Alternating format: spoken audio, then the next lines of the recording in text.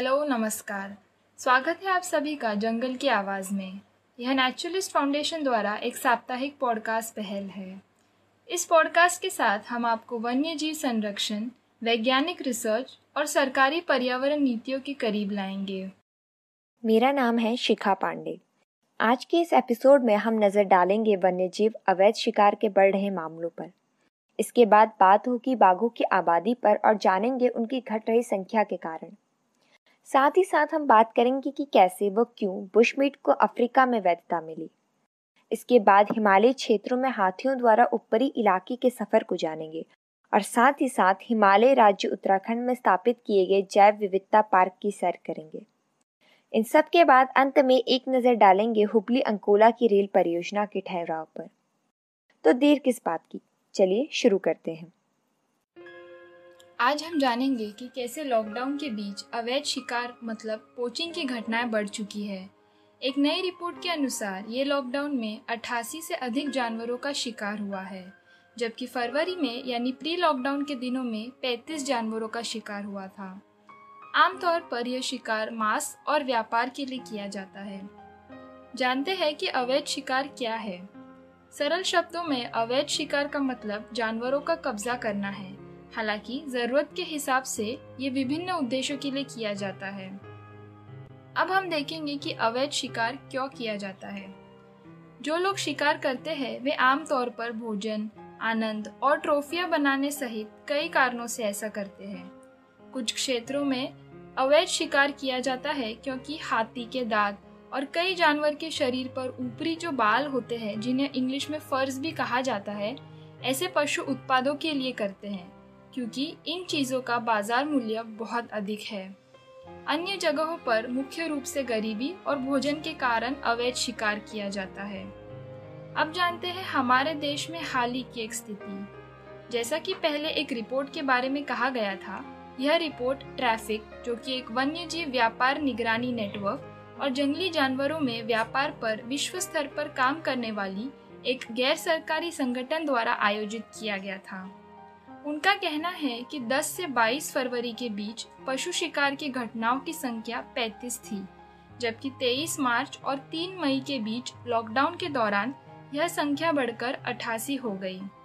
उन्होंने यह भी स्टडी किया कि इन अवैध शिकार के मामले कोई भी प्रतिबंधित जगह, शहर या राज्य पर नहीं है। ये आंकड़ा पूरे देश भर का है।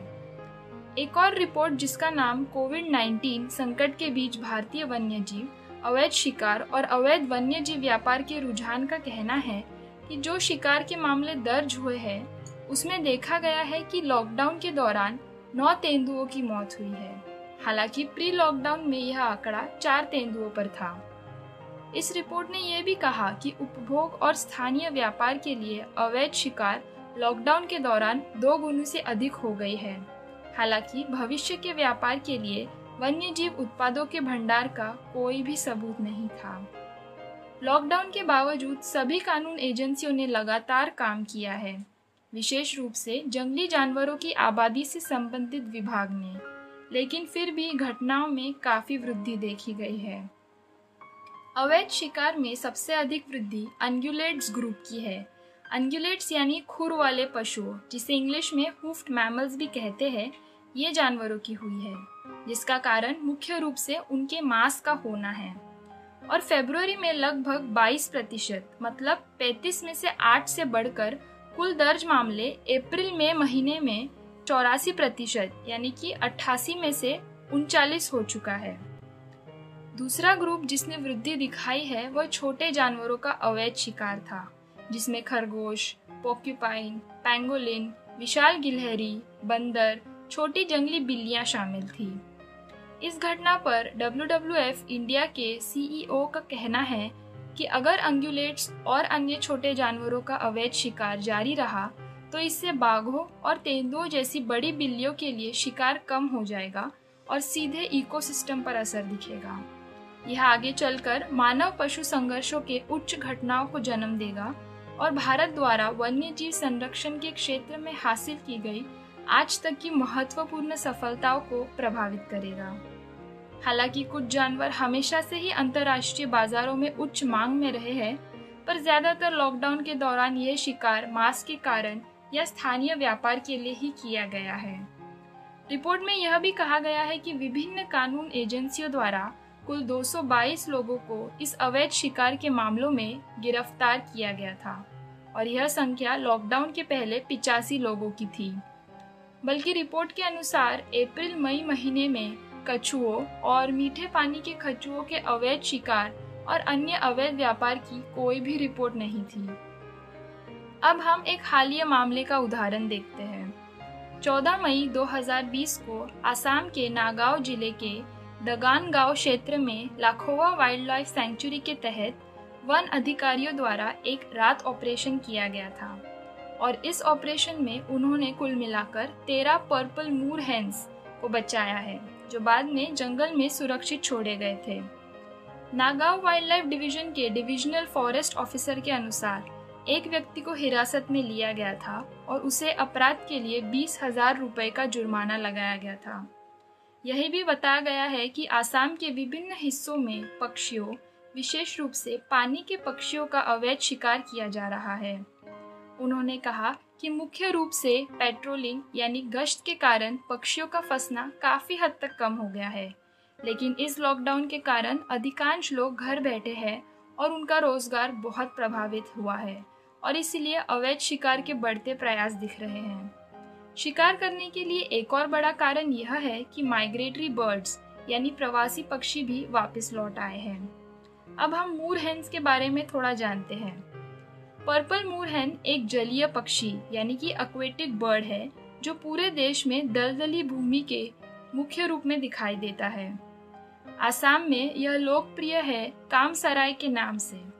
ये एक घरेलू मुर्गी के आकार का पक्षी है और इसके सिर पे एक लाल पैच है और इसकी चोंच और पैर दोनों ही लाल है।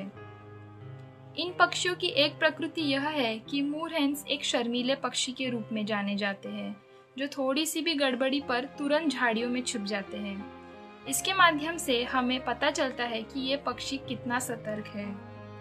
अवैध शिकार जारी है क्योंकि यह अभी भी एक प्रथा है जो काफी प्रॉफिट कमाती है और इस तरह के अवैध शिकार में निवेश बहुत कम है। पक्षियों को पकड़ा जाता है 2 कारणों की वजह से। पहला, खाने के लिए और दूसरा, दूसरे लोगों को या मार्केट में बेचने के लिए। ये मूर हेन्स बाजार में लगभग 10 से 15,000 रुपए में बेचे गए थे। पक्षियों को ज्यादातर ब्रह्मपुत्र के इलाके में पकड़ा जाता है क्योंकि यह इलाका काफी दलदली है और साथ ही बड़े पैमाने पर धान के खेत और मत्स्य पालन इस इलाके में होते हैं। आगे ऑफिसर ने ये कहा कि पक्षियों को फंसाने के लिए इस्तेमाल की जाने वाली रणनीति ये है कि पक्षियों के कॉल यानी कि आवाज को बड़े स्पीकर पर बजाया जाता है और ये सब रात में ज्यादातर नदियों के पास वाले जगह पर होता है। एक और तकनीक यह है कि गांव वाले जंगली पक्षियों को आकर्षित करने के लिए पहले से ट्रेन किए गए पक्षियों का उपयोग करते हैं। फिर इन पक्षियों को जाल का उपयोग करके फंसाया जाता है और सर्दियों के मौसम में जाल अक्सर कोहरे के कारण दिखाई नहीं देते हैं, जिससे पक्षी आसानी से फंस जाते हैं। स्थिति में सुधार के लिए क्या उठाए गए कदम हैं, अब वो जानते हैं। नागांव के वाइल्ड लाइफ डिवीजन ने मूर हेन संरक्षण पर एक जागरूकता कार्यक्रम शुरू करने की योजना इस दृष्टिकोण से बनाई है कि इससे कुछ मदद मिल सकती है और भविष्य में इस अपराध को रोकने के लिए एक विशेष अभियान का पालन भी किया जाएगा। इसलिए शिकारियों से जानवरों को बचाने के लिए 1600 से अधिक वन कर्मियों को बिना किसी छुट्टी के पार्क में कड़ी निगरानी रखने के लिए कहा गया है ताकि इस स्थिति को नियंत्रित किया जा सके। अवैध शिकार के मामलों में अचानक वृद्धि इसलिए हुई है क्योंकि लोगों द्वारा किसी भी गड़बड़ी या परेशानी का ना होने के कारण पशु और पक्षी अपने प्राकृतिक इलाकों से बाहर निकल गए हैं। यहाँ हम यह निष्कर्ष निकाल सकते हैं कि चाहे जो भी स्थिति हो रही हो, वन्य जीव हमेशा खतरे में ही रहता है। इसी हवाले से अब हम बात करते हैं भारत के राष्ट्रीय पशु यानी कि बाघ के बारे में। सरकार का कहना है कि पिछले कुछ सालों में बाघ की संख्या में बड़ा नुकसान हुआ है। एक चौंकाने वाले मामले में अवैध शिकार और अन्य कारणों से पिछले 8 वर्षों में देश में 750 बाघों की मौत हुई है। आधिकारिक आंकड़ों के अनुसार मध्य प्रदेश, जहां भारत में बाघों की संख्या सबसे अधिक है, वहां सबसे ज़्यादा यानी कि 173 बाघों की मौत दर्ज हुई है। राष्ट्रीय बाघ संरक्षण प्राधिकरण (NTCA) द्वारा जारी किए गए आंकड़ों के अनुसार देश में बाघों की कुल 750 मौतों में से 359 की मौत प्राकृतिक कारणों से हुई है, जबकि एक अन्य कारण अवैध शिकार है।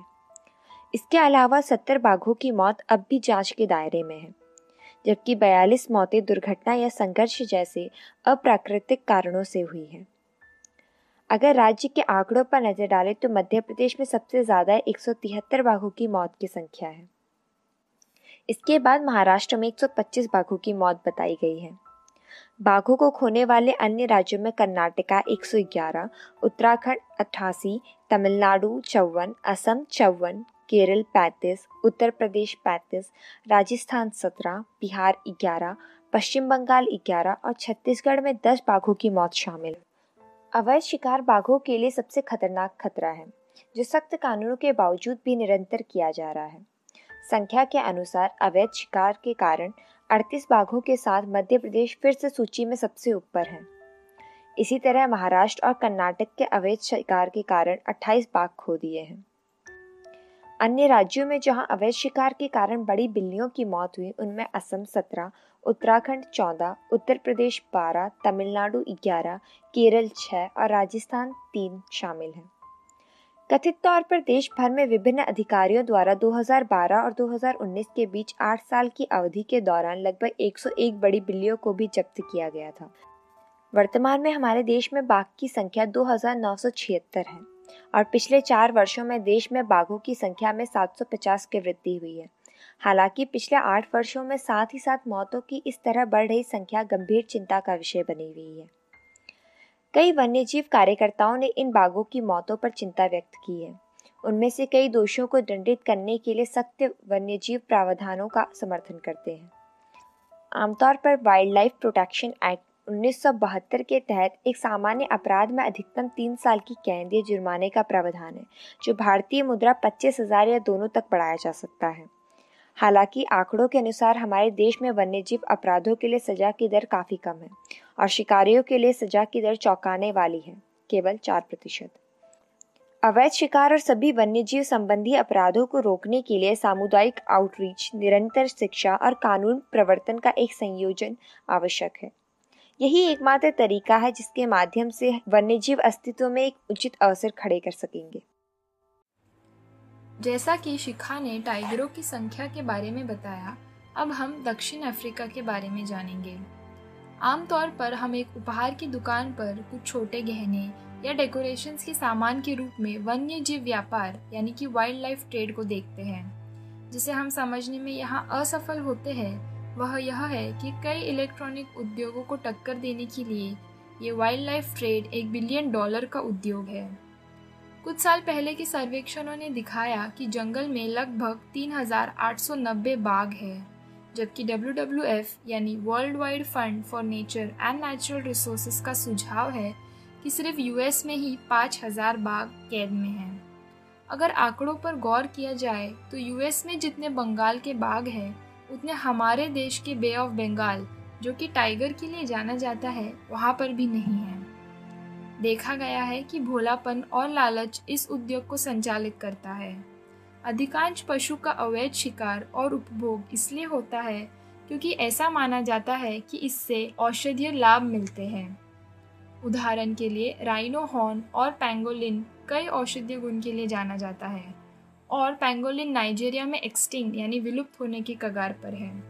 हम अफ्रीका में एक समान पैटर्न देखते हैं जहां ग्रेट एप्स का शिकार किया जाता है, क्योंकि ऐसा माना जाता है कि उनके शरीर के अंग में कोई जादुई गुण है और इसलिए जादू टोने में इसका उपयोग किया जाता है।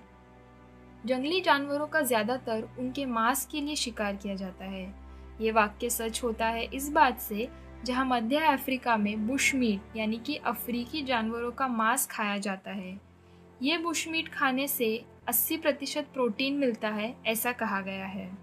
हाल ही में खबर आई है कि सोशल मीडिया ने विदेशी पालतू जानवरों के लिए नया बाजार बना दिया है।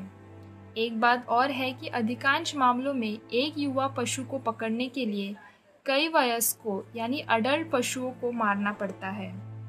वयस्कों को मांस के लिए बेचा जाता है, जबकि युवा पशु विदेशी पालतू जानवर के रूप में बेचे जाते हैं। ये संख्या और भी बढ़ती है बंदरों और चिंपैंजी के मामले में, जहाँ 10 से 12 परिवार मारे जाते हैं, क्योंकि युवा अपनी माँ से चिपके रहते हैं और इसलिए जब माँ को गोली मार दी जाती है तो वह भी गिर जाती है।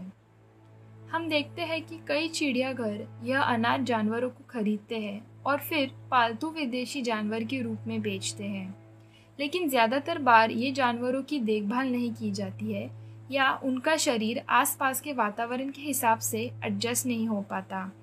हालांकि कई खरीदार ऐसे जानवरों को खरीदकर उन्हें जंगल में वापस छोड़ने का अच्छा काम करते हैं, पर यहाँ हम ये नहीं समझ पाते कि भले ही अंतिम परिणाम अच्छा था, लेकिन इसने अवैध बाजार को और अधिक बढ़ावा मिल गया है। अब यह सब हमें दक्षिण अफ्रीका के वर्तमान विषय पर लाता है, जहाँ एक बिल की चर्चा चल रही है।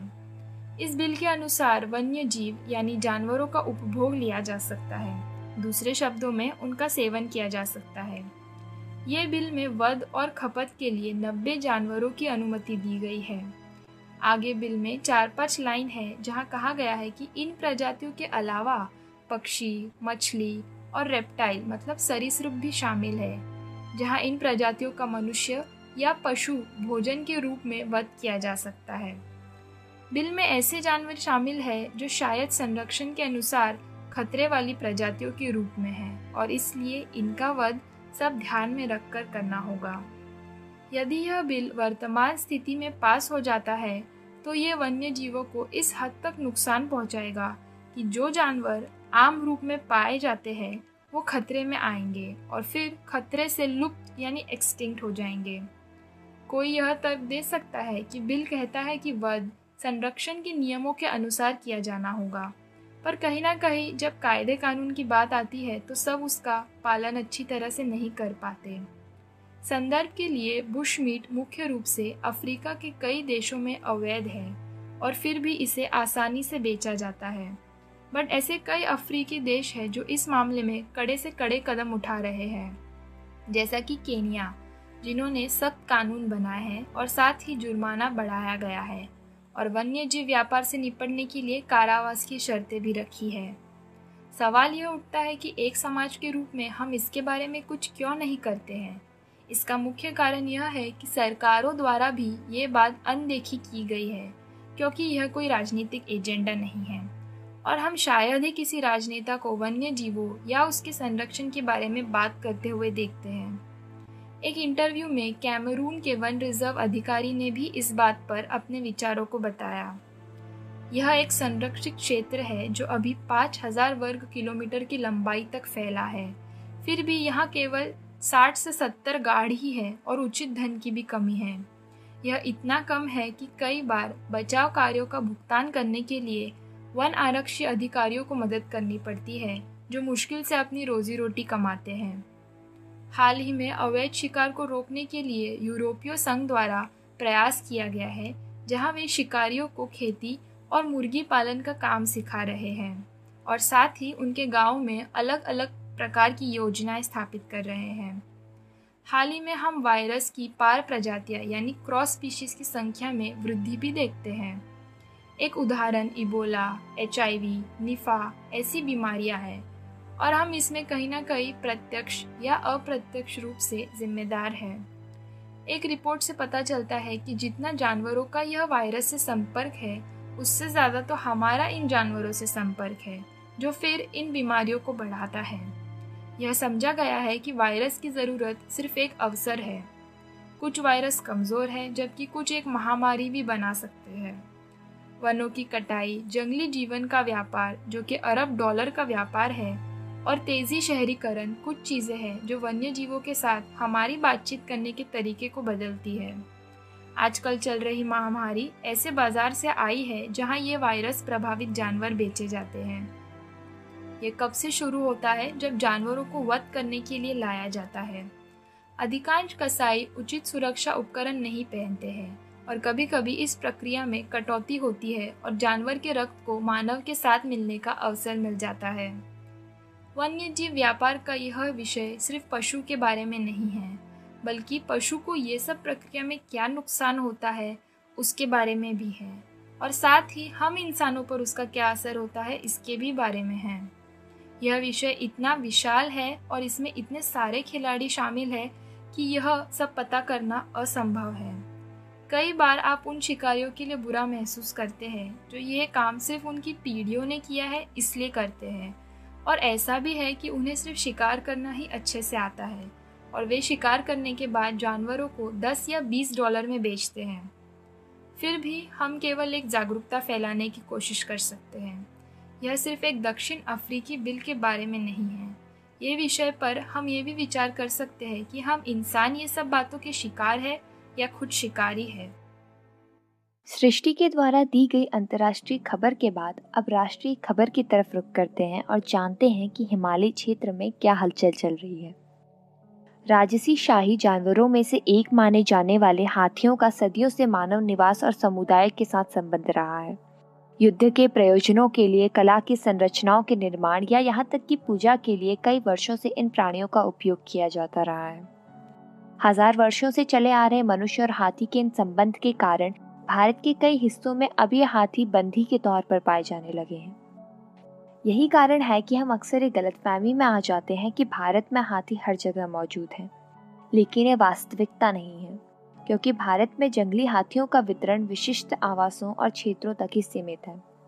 निवास स्थान और क्षेत्रीय वितरण के बारे में बात की जाए तो ये जानना महत्वपूर्ण है कि ये विशाल जानवर भारतीय उपमहाद्वीप के 4 छोटे समूहों में वितरित हैं। इन 4 समूहों की भौगोलिक सीमाएं अरुणाचल प्रदेश और नागालैंड की सीमाओं के साथ उत्तराखंड के हिमालय की तलहटी उत्तर पूर्वी बाढ़ के मैदान में है। पूर्व मध्य मैदानी इलाकों की ओर बढ़ते हुए वे झारखंड और उड़ीसा राज्यों में पाए जाते हैं। दक्षिण में आते हुए वे महाराष्ट्र, कर्नाटक, केरल और तमिलनाडु के पश्चिमी घाटों में पाए जाते हैं। एशियाई हाथियों के मुख्य आवासों में घास के मैदानों के साथ सूखे और गीले जंगल शामिल हैं।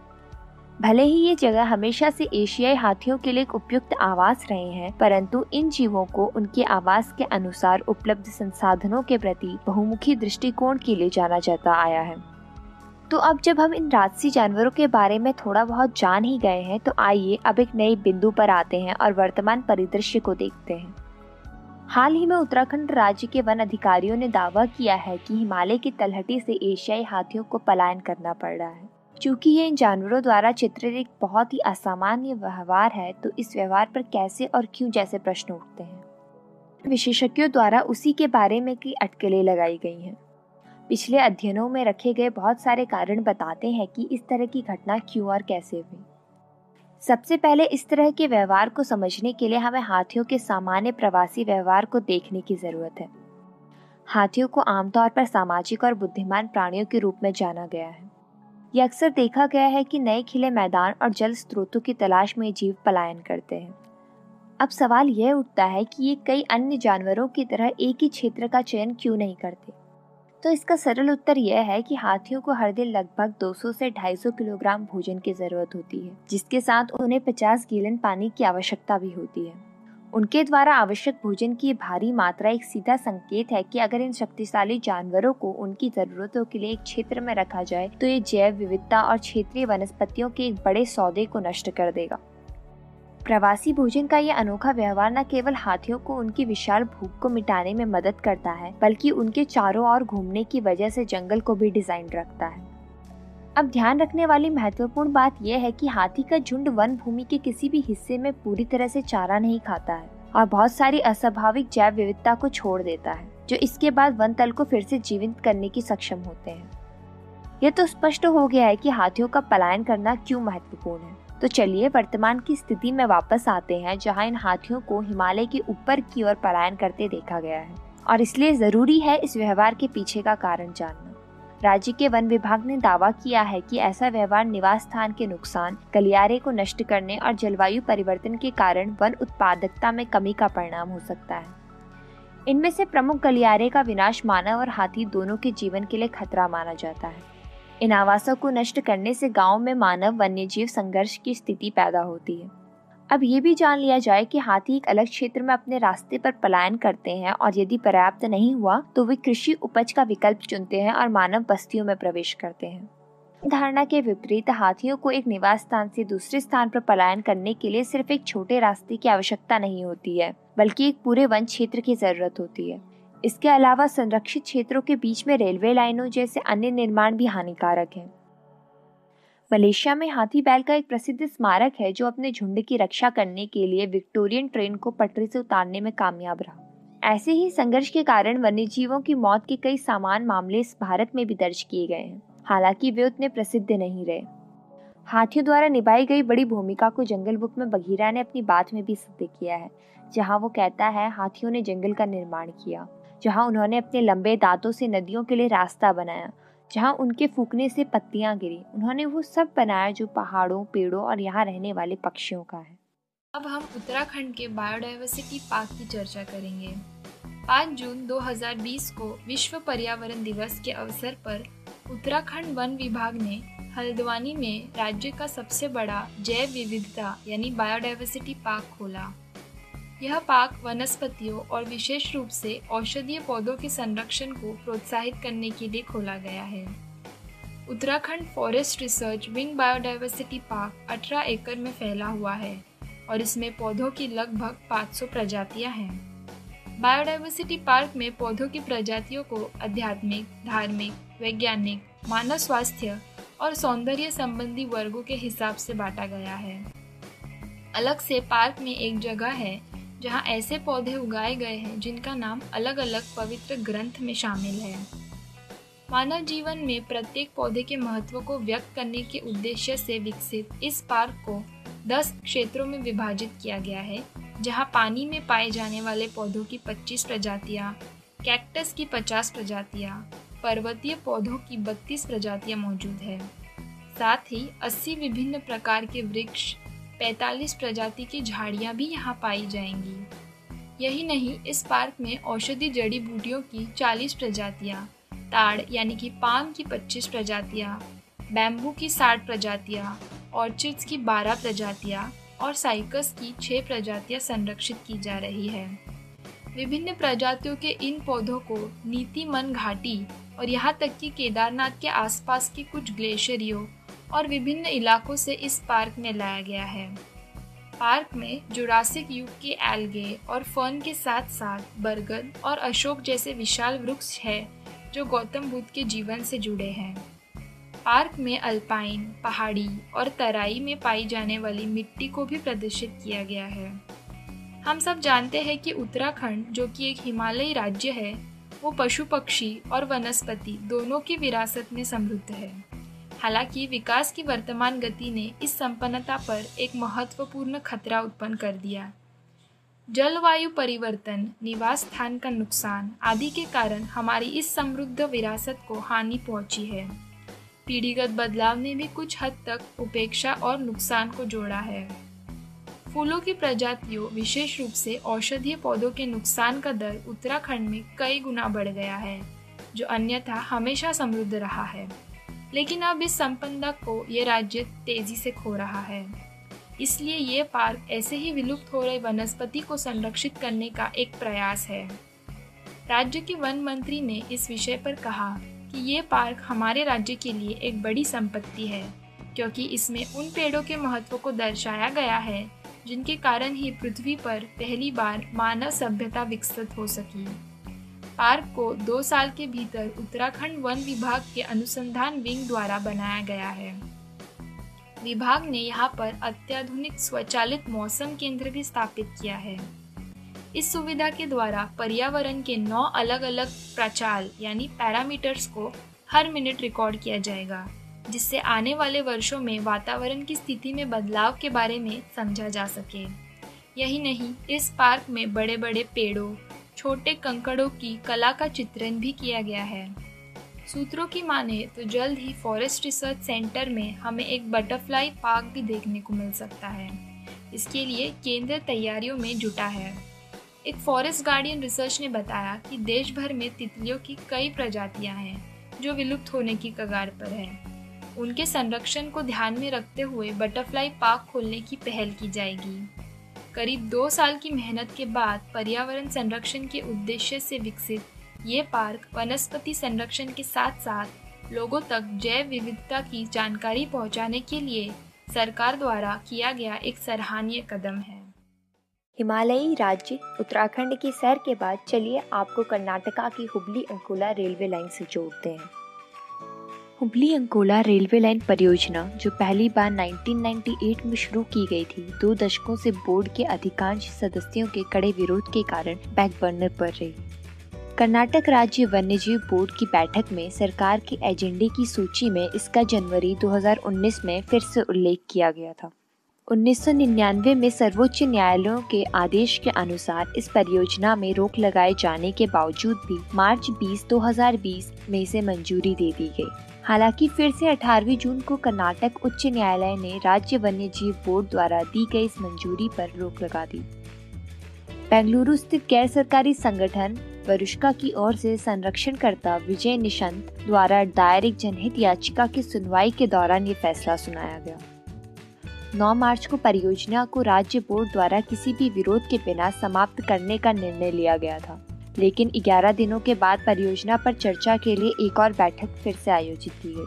केवल 6 लोग दूसरी बैठक का हिस्सा थे और पहले से ही खारिज कर दी गई इस परियोजना को मंजूरी देने का कोई विशेष कारण भी नहीं बताया गया था। 164 किलोमीटर लंबी हुबली अंकोला रेलवे लाइन 2 प्रमुख संरक्षित क्षेत्रों काली टाइगर रिजर्व और बेत्ती संरक्षण रिजर्व के बीच प्राचीन वनों से होकर गुजरने वाली थी। 80% से अधिक लाइन पश्चिमी घाटों के घने जंगल से होकर गुजरती। इस परियोजना के लिए प्राचीन सदाबहार और अर्धपर्णपाती जंगलों के 727 हेक्टेयर से गुजरते हुए कारवार, येलपुर और धारवाड़ में 2.2 लाख पेड़ों को गिराने का अनुमान लगाया गया। कुल भूमि की आवश्यकता 995 हेक्टेयर है, जिसमें 595 हेक्टेयर वन भूमि, 164 हेक्टेयर आर्द्र भूमि और 190 हेक्टेयर शुष्क भूमि है। बाघों, हाथियों, शेरपूंछ वाले मकैक, भालू, सांभर, उड़ने वाली गिलहरी, धारीदार लकड़बग्घा, सियार सहित उच्च लुप्त प्राय प्रजातियों के समृद्ध वन्य जीवों के आवास के बीच से रेलवे लाइन गुजरती।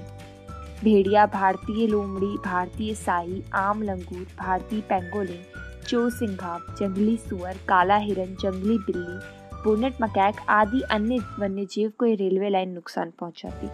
यहाँ की इकोसिस्टम में 650 पेड़ की प्रजाति पाई जाती है, जिसमें से 352 एंडेमिक हैं। यहाँ 157 प्रजातियों के सरीसृप भी पाए जाते हैं, जिनमें से 62 एंडेमिक है और 219 मछलियों की प्रजातियों में से 53 स्थानिक श्रेणी के अंतर्गत आती है। वन अधिकारियों ने कहा कि ये वन भूमि पारिस्थितिक रूप से नाजुक पश्चिमी घाटों में आती है, जो दुर्लभ और लुप्तप्राय वनस्पतियों और जीवों का निवास है। यदि परियोजना को मंजूरी दे दी जाती है तो यह काली घाटी में कई सहायक नदियों और नदियों के प्राकृतिक और बारहमासी प्रवाह को नष्ट कर देगा, जिससे कर्नाटक के प्राकृतिक इकोसिस्टम में तबाही होगी और जलवायु परिवर्तन हो सकता है।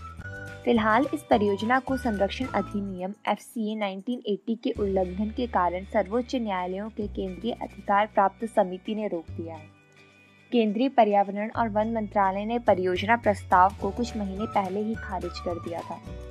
साथ ही रेल लाइन का विरोध करते हुए कर्नाटक उच्च न्यायालय में एक याचिका भी दायर की गई थी।